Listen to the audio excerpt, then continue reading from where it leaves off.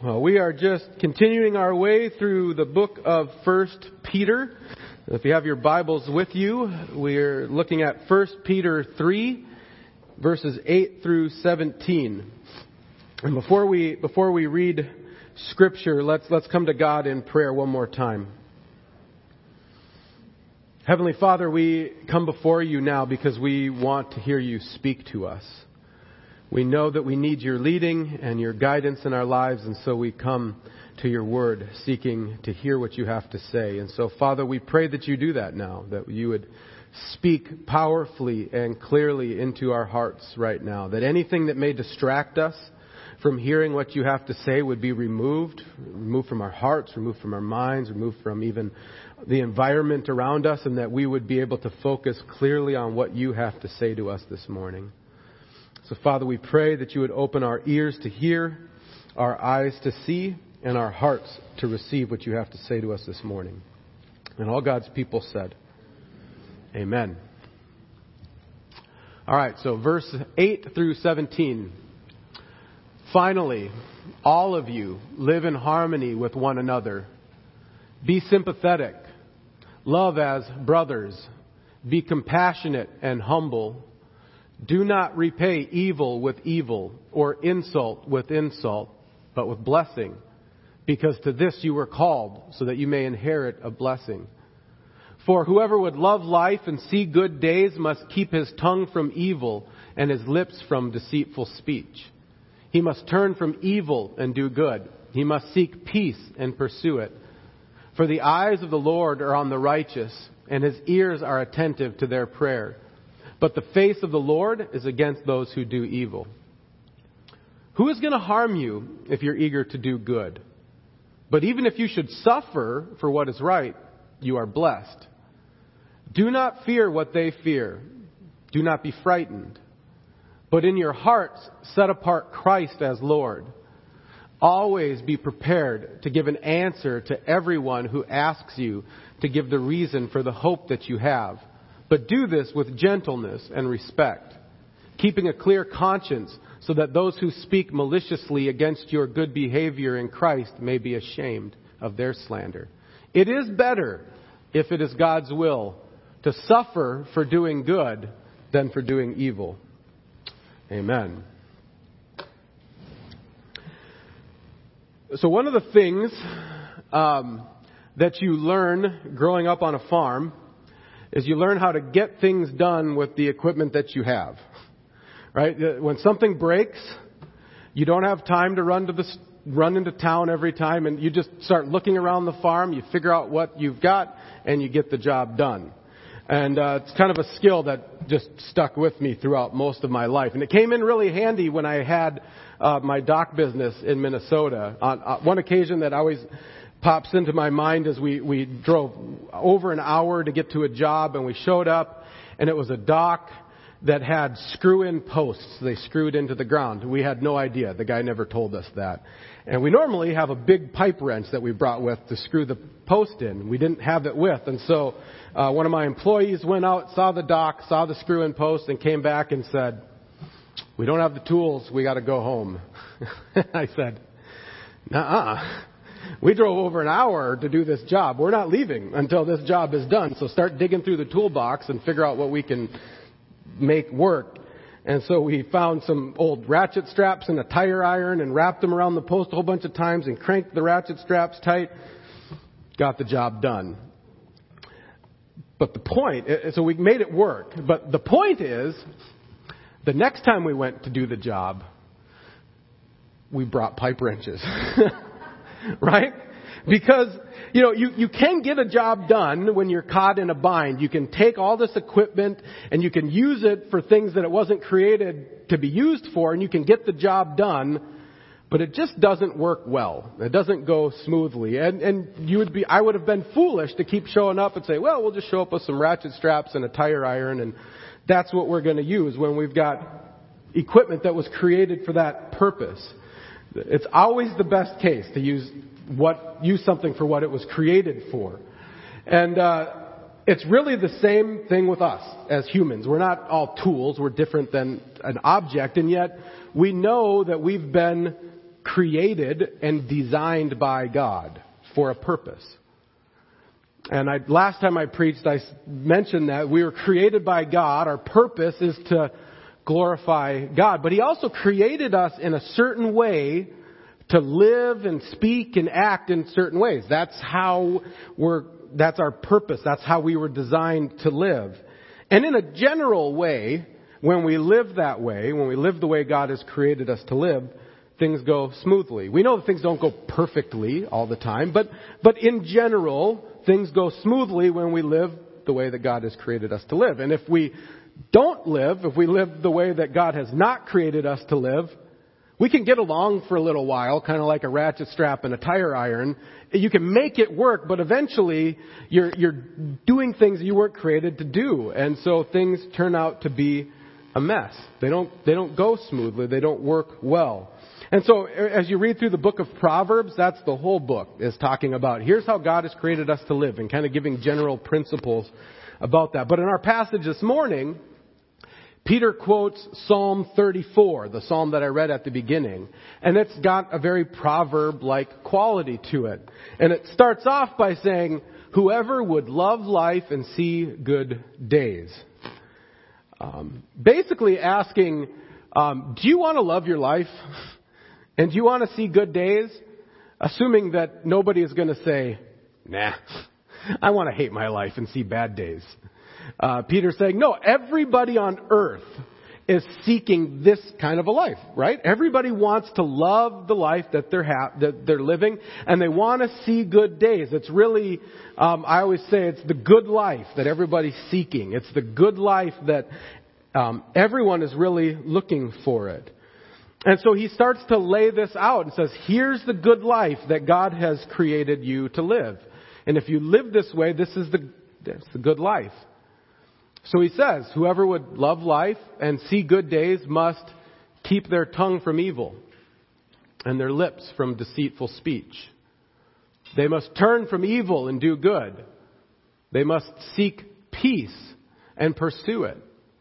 For the eyes of the Lord are on the righteous, and His ears are attentive to their prayer. But the face of the Lord is against those who do evil. It just struck me that, so he's saying, this is the good life. And I think that's a really different picture than what we're being told when we turn on the TV or when we read a lot of books. This is saying the good life isn't one of wealth and power and fame and popularity, but the good life is one where you keep your lips from evil. Or the good life is one who's not lying and deceiving others. The good life is one who's turning from evil and doing good, following God. The good life is one who's seeking peace and pursuing peace. And it's a good life because that's how God has created us to live. But just take a moment and just kind of think about our current cultural climate and what's been going on for the last 2 weeks, 3 weeks, and think about how we're doing at living the good life God has created us to live. How are we doing at keeping our tongues from evil? Or our social media posts from evil? How are we doing at not deceiving one another? How are we doing at not lying to one another? Or how are we doing at seeking peace and pursuing peace? Not real good. Right? It's no wonder that things are kind of a mess. And then you even tie this in and you realize that this whole passage we're looking at this morning is speaking about the good life that God has created us to live. And so verses 8 and 9 talk about the importance of having unity of mind. How are we doing at that? Or how are we doing at having sympathy for one another? Or how are we doing at having or showing brotherly love to one another? Or having a tender heart? Or having a humble mind? Or not repaying evil for evil? Or not returning insult for insult? It just was striking me this week that it's no wonder that things are a mess right now. We're just surrounded by people, and even deep down in our own hearts, are not living the way that God has created us to live. And he says, the psalmist says, the eyes of the Lord are on the righteous. The righteous are those who, by faith, are living the way God has created them to live. It says God's eyes are on them and his ears are attentive to their prayer, but his face is against those who do evil and those who are not living the way that they've been called to live. His face is against them, and so things turn out to be messy. And yet one of the things I've noticed, and I've even noticed it in my own heart over the past even 3 months, I would say, as tensions have grown over the virus and then everything with George Floyd happened, it's easy for us to read all of these things and then picture other people's faces. So as the Bible says, how are we doing at seeking peace and pursuing it? Our mind goes and sees somebody else's face and go, yeah, they're not doing a good job of seeking peace and pursuing it. It's rather than looking in our own hearts. And I really feel like social media has just amplified that. Because social media has become this platform where we share memes thinking we're bringing about change in everybody else's lives. And it prevents us, or it doesn't encourage us to take a deep look at our own heart and realize that deep down in our hearts we are lying and deceiving. Deep down in our own hearts we are not pursuing peace or seeking peace. Deep down in our own hearts we're returning evil for evil or insult for insult. And we can get on social media and have this fake sense that we're making a difference. If I just posted this meme, I'm making a difference. I don't have to go into my own community and I don't have to look at my own heart, try to make sure that I'm right with God. I don't have to go into my own community and try to live this out. I can just throw this meme up here that's going to rebuke somebody and then go off on my day. The reality is, it's not going to change any heart. It's not going to bring about any change anywhere. The only way we will ever see change come about is by living out the life that God has called us to live by faith in our communities. By going out into our communities, by looking at our own hearts and realizing that we are returning evil for evil or insult for insult, by realizing that we are not seeking peace and pursuing it, and then we go out into the community that we are in, the one that God has placed us in, and we go out and we seek peace, pursue it. We go out into the community that God has placed us in, and we don't return evil for evil. We don't return insult for insult. We don't lie. We show compassion. We show sympathy. We show brotherly love for one another. That's how change will come about. And it's really through the gospel, as God changes hearts through the gospel. But that starts with us looking at our own hearts and repenting. Repenting and saying, God, I have not lived the way you've called me to live. I have not lived the life that you've created me to live. I've been off doing my own thing, and I've made a mess out of things. So I'm going to repent of that, Lord. I'm going to look to you, and I want your forgiveness. And I'm going to try to follow you by your Spirit. And as I was thinking about all of these different responses that are just kind of bubble up inside of us, most of them come down to being afraid. Come down to fear. I mean, if you think about it, why would we ever lie about something? Because we're afraid of what the truth is going to reveal, right? Or why would we repay evil for evil or insult for insult? Like, what's at the core of that? It's we're afraid that justice isn't going to happen, and so we have to take it into our own hands. So if somebody calls me a name, I need to call them a name back to try to get some justice in there. If somebody punches me in the face, I'm going to punch them back in the face to try to get some justice. I'm afraid that there's no justice that's going to happen. And even a lot of the division that I see happening all over the place comes down to just fear.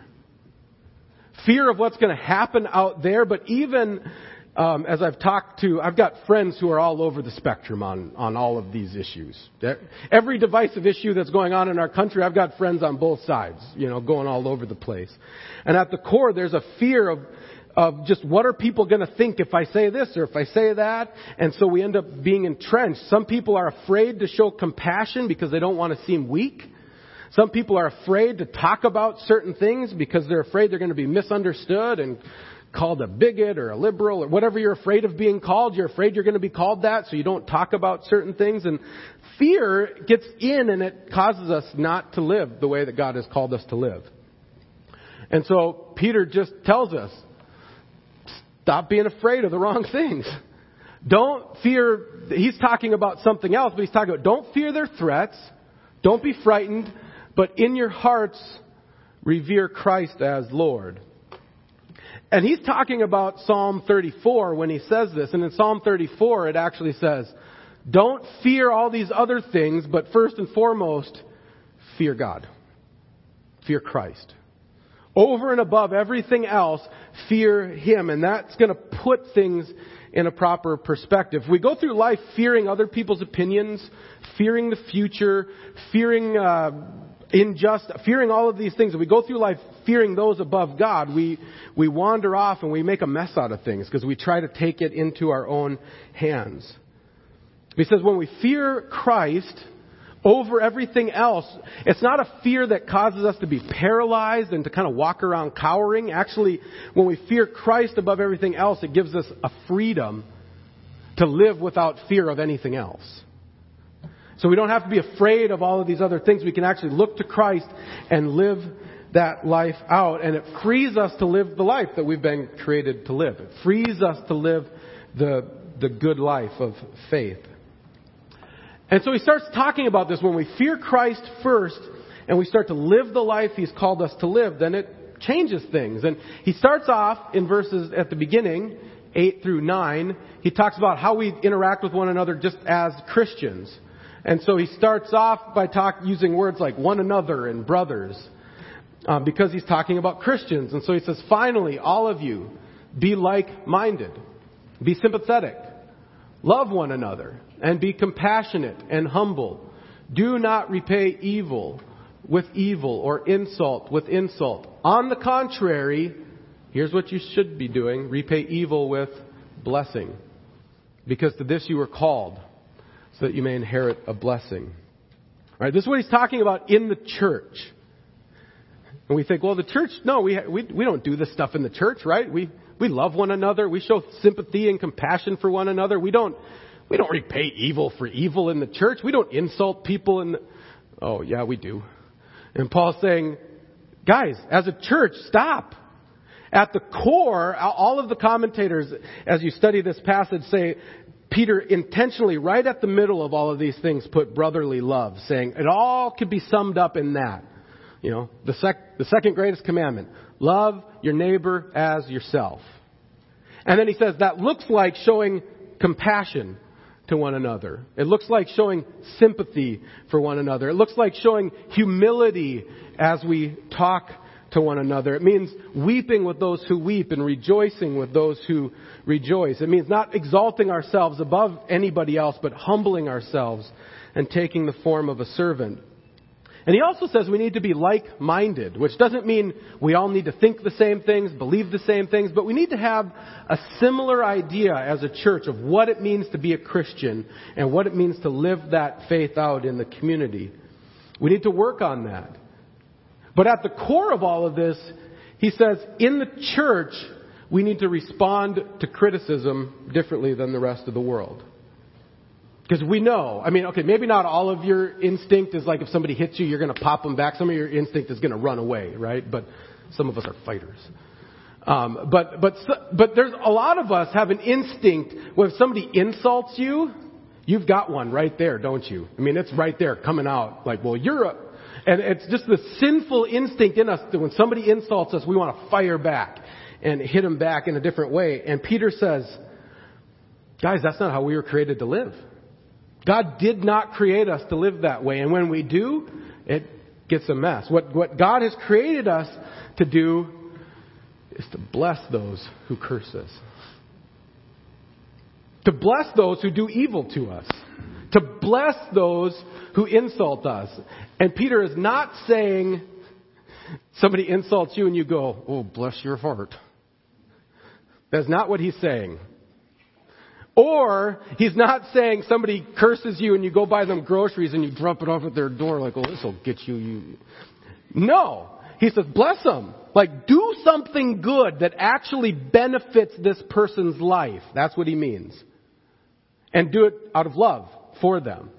So they're doing evil to you. They're insulting you. He says, no, you do something to bless them. Something that will actually benefit them.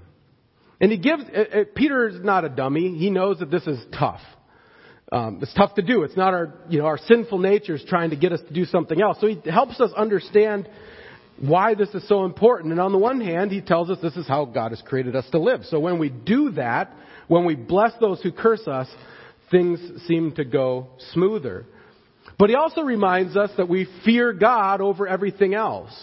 And we trust that God, when God says, vengeance is mine, saith the Lord, that we don't get to take vengeance into our own hands. So if somebody insults us, we don't try to get justice by insulting them back. We trust that God will make it right one day.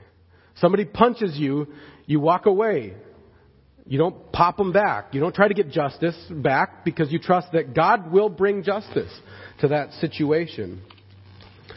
But more importantly, Peter says to remember, this is just how God treated us. Just think about, how did God treat us while we were cursing Him, insulting Him, and doing evil against Him? He blessed us. While we were still sinners, Christ died for us.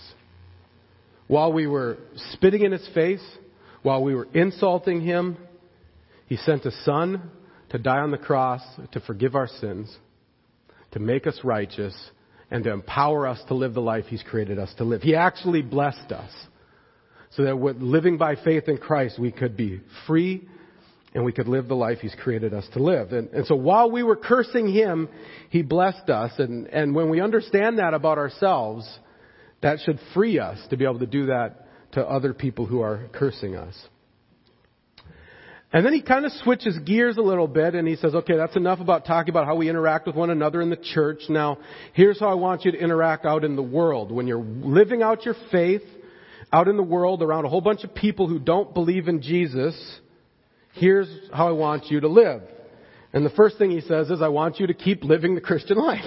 Even when you're out there. He says, who's going to harm you if you're eager to do good? But even if you should suffer for what is right, you are blessed.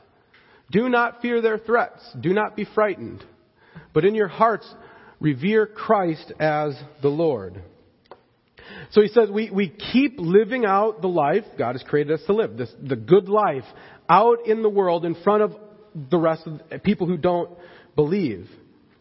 And for the most part, he says, they're going to see that and people are going to be drawn to that in a way, right? They're going to realize, hey, I think I've been created to live that way, right? That's why he says back here, who's going to harm you if you do good?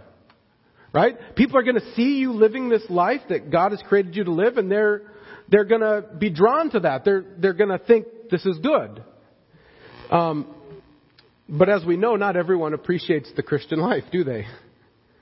And so Peter, again, knows that. And some people are going to see you living out the Christian life, and they're going to mock it. They're going to insult it. They're going to persecute you for it. And Peter says, it is still good. It is still what's best to live out the Christian life, even in that situation. He says, even if you should suffer for following Christ or doing what is right, you are blessed. So as we interact out in our communities, we are called to continue living the life God has created us to live. And he says, we're not supposed to be quiet about it. He says, always be prepared to give an answer to everyone who asks you to give the reason for the hope that you have. But do this with gentleness and respect, keeping a clear conscience. So he says, as you're living out your faith in the world, you're going to have opportunities to talk about it, to explain to people, why are you living the way that you're living? Why are you blessing those who curse you? Why are you showing sympathy to this person? Why are you showing humility to that person? And he says, there's going to be some people, and I'm sure you've had this before, but there's going to be some people who come up to you and say, well, that's weird. Why did you do that? I don't understand why you did that. And Peter says, you better be ready to give an answer for that. You better be ready to tell them why you have hope in Christ, why you're living this way. But that's not really the context that Peter's talking to. There's a reason why Peter has to keep telling this church, don't be afraid. Don't be afraid of their threats, because they're being persecuted. I mean, the community that they're in is coming after them and causing them to suffer, and is mocking them, and is persecuting, causing pain on them. And Peter says, you still need to speak up. You still need to be ready to give an answer. Even when people are spitting curses at you or doing violence to you, he says, you need to be ready to defend the gospel. You need to be ready to give an answer for what the good life is in Christ. Even as they spit on you, you need to do it with courage and boldness, and you just keep pointing them to Christ. That's their only hope. And that's really the purpose of our church, is to help equip you to do that. Our goal as a church is to help equip you to go out into the world and give a defense for the gospel, to explain to people why you live the way you do, to help you live that way, but also to help equip you to give a defense when people ask about it. But Peter says we still need to do that like a Christian too. We're not supposed to give a defense by insulting. We're not supposed to give a defense by doing evil or getting snarky. He says, no, we need to give a defense with gentleness and respect, with a clear conscience, so that those who speak maliciously against your good behavior in Christ may be ashamed of their slander. So as we go out into the world, and as we give a defense for why we live the way we live, and as we help people understand the life that God has created them to live, we need to have courage, we need to have boldness, but all of that needs to be mixed with gentleness and respect. Not just being a big jerk, but not being too quiet and never speaking. We have to have both of these in there. And Peter actually says the way we respond to somebody as they're just spitting venom at us for being a Christian, saying you're an ignorant fool, you're a whatever, your response to them in that moment should make them ashamed of what they're saying about you. And if you just start spitting back at them, trying to pound them in the ground like they were pounding you in the ground, you're just going to justify everything that they just said. Yep, I knew it. Christians are a bunch of hypocrites. He says, no, have courage and boldness and gentleness and respect. Respond so that they say, oh, maybe I don't see things rightly.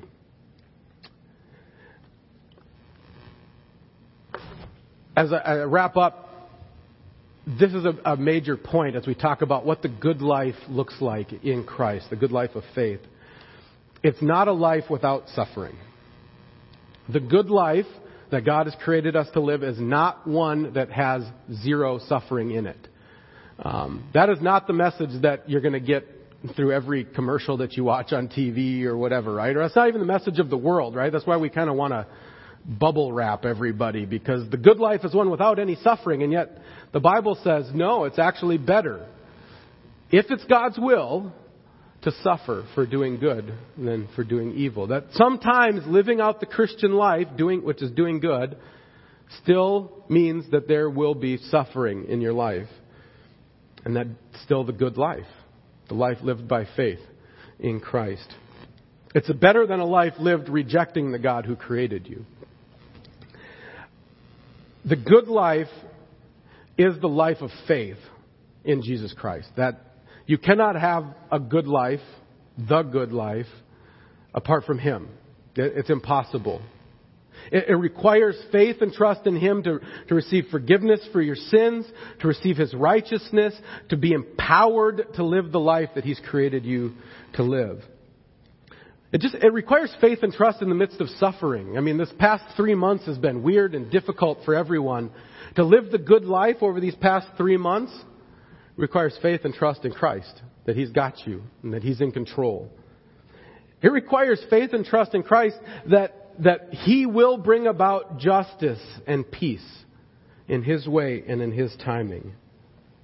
It requires faith and trust as you go out and as you speak to people who are mocking and persecuting you for the faith. It requires faith that He's going to give you words to speak when you open your mouth. Even though you don't know what to say, you're afraid of what's going to maybe come out of your mouth or what they're going to say, you just start talking and trust that He's going to give you the words to speak.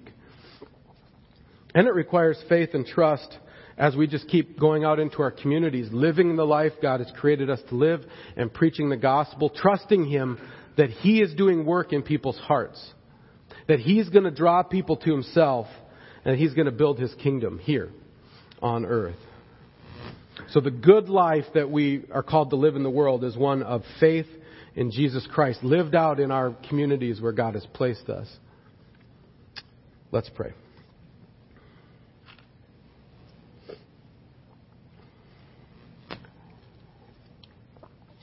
Father, we come before You and just recognize that we fall very short of this. Even those of us who have been following You for years and decades, we fall very short of what You've called us to do. So we ask Your forgiveness. And we repent and we turn to You. And we ask You to give us guidance. And we ask You to give us strength and to give us an extra measure of Your Spirit to empower us to go out into the world and live the life You've called us to live. That we can go out into the world with sympathy, with kindness, with compassion, with humility. That we can go out with the strength not to return evil for evil or insult for insult. That we can go out into our communities and seek peace and pursue it. Father, we need You to do that. We need Your strength. We need Your power. We need Your courage. And so we pray that You would do that in our hearts, that You would grab hold of us and carry us through this next week. Help us to courageously step into opportunities that You put in front of us, and help us to trust You as we open our mouth to speak. We do trust You with all of our lives, Lord. In Your name we pray. Amen.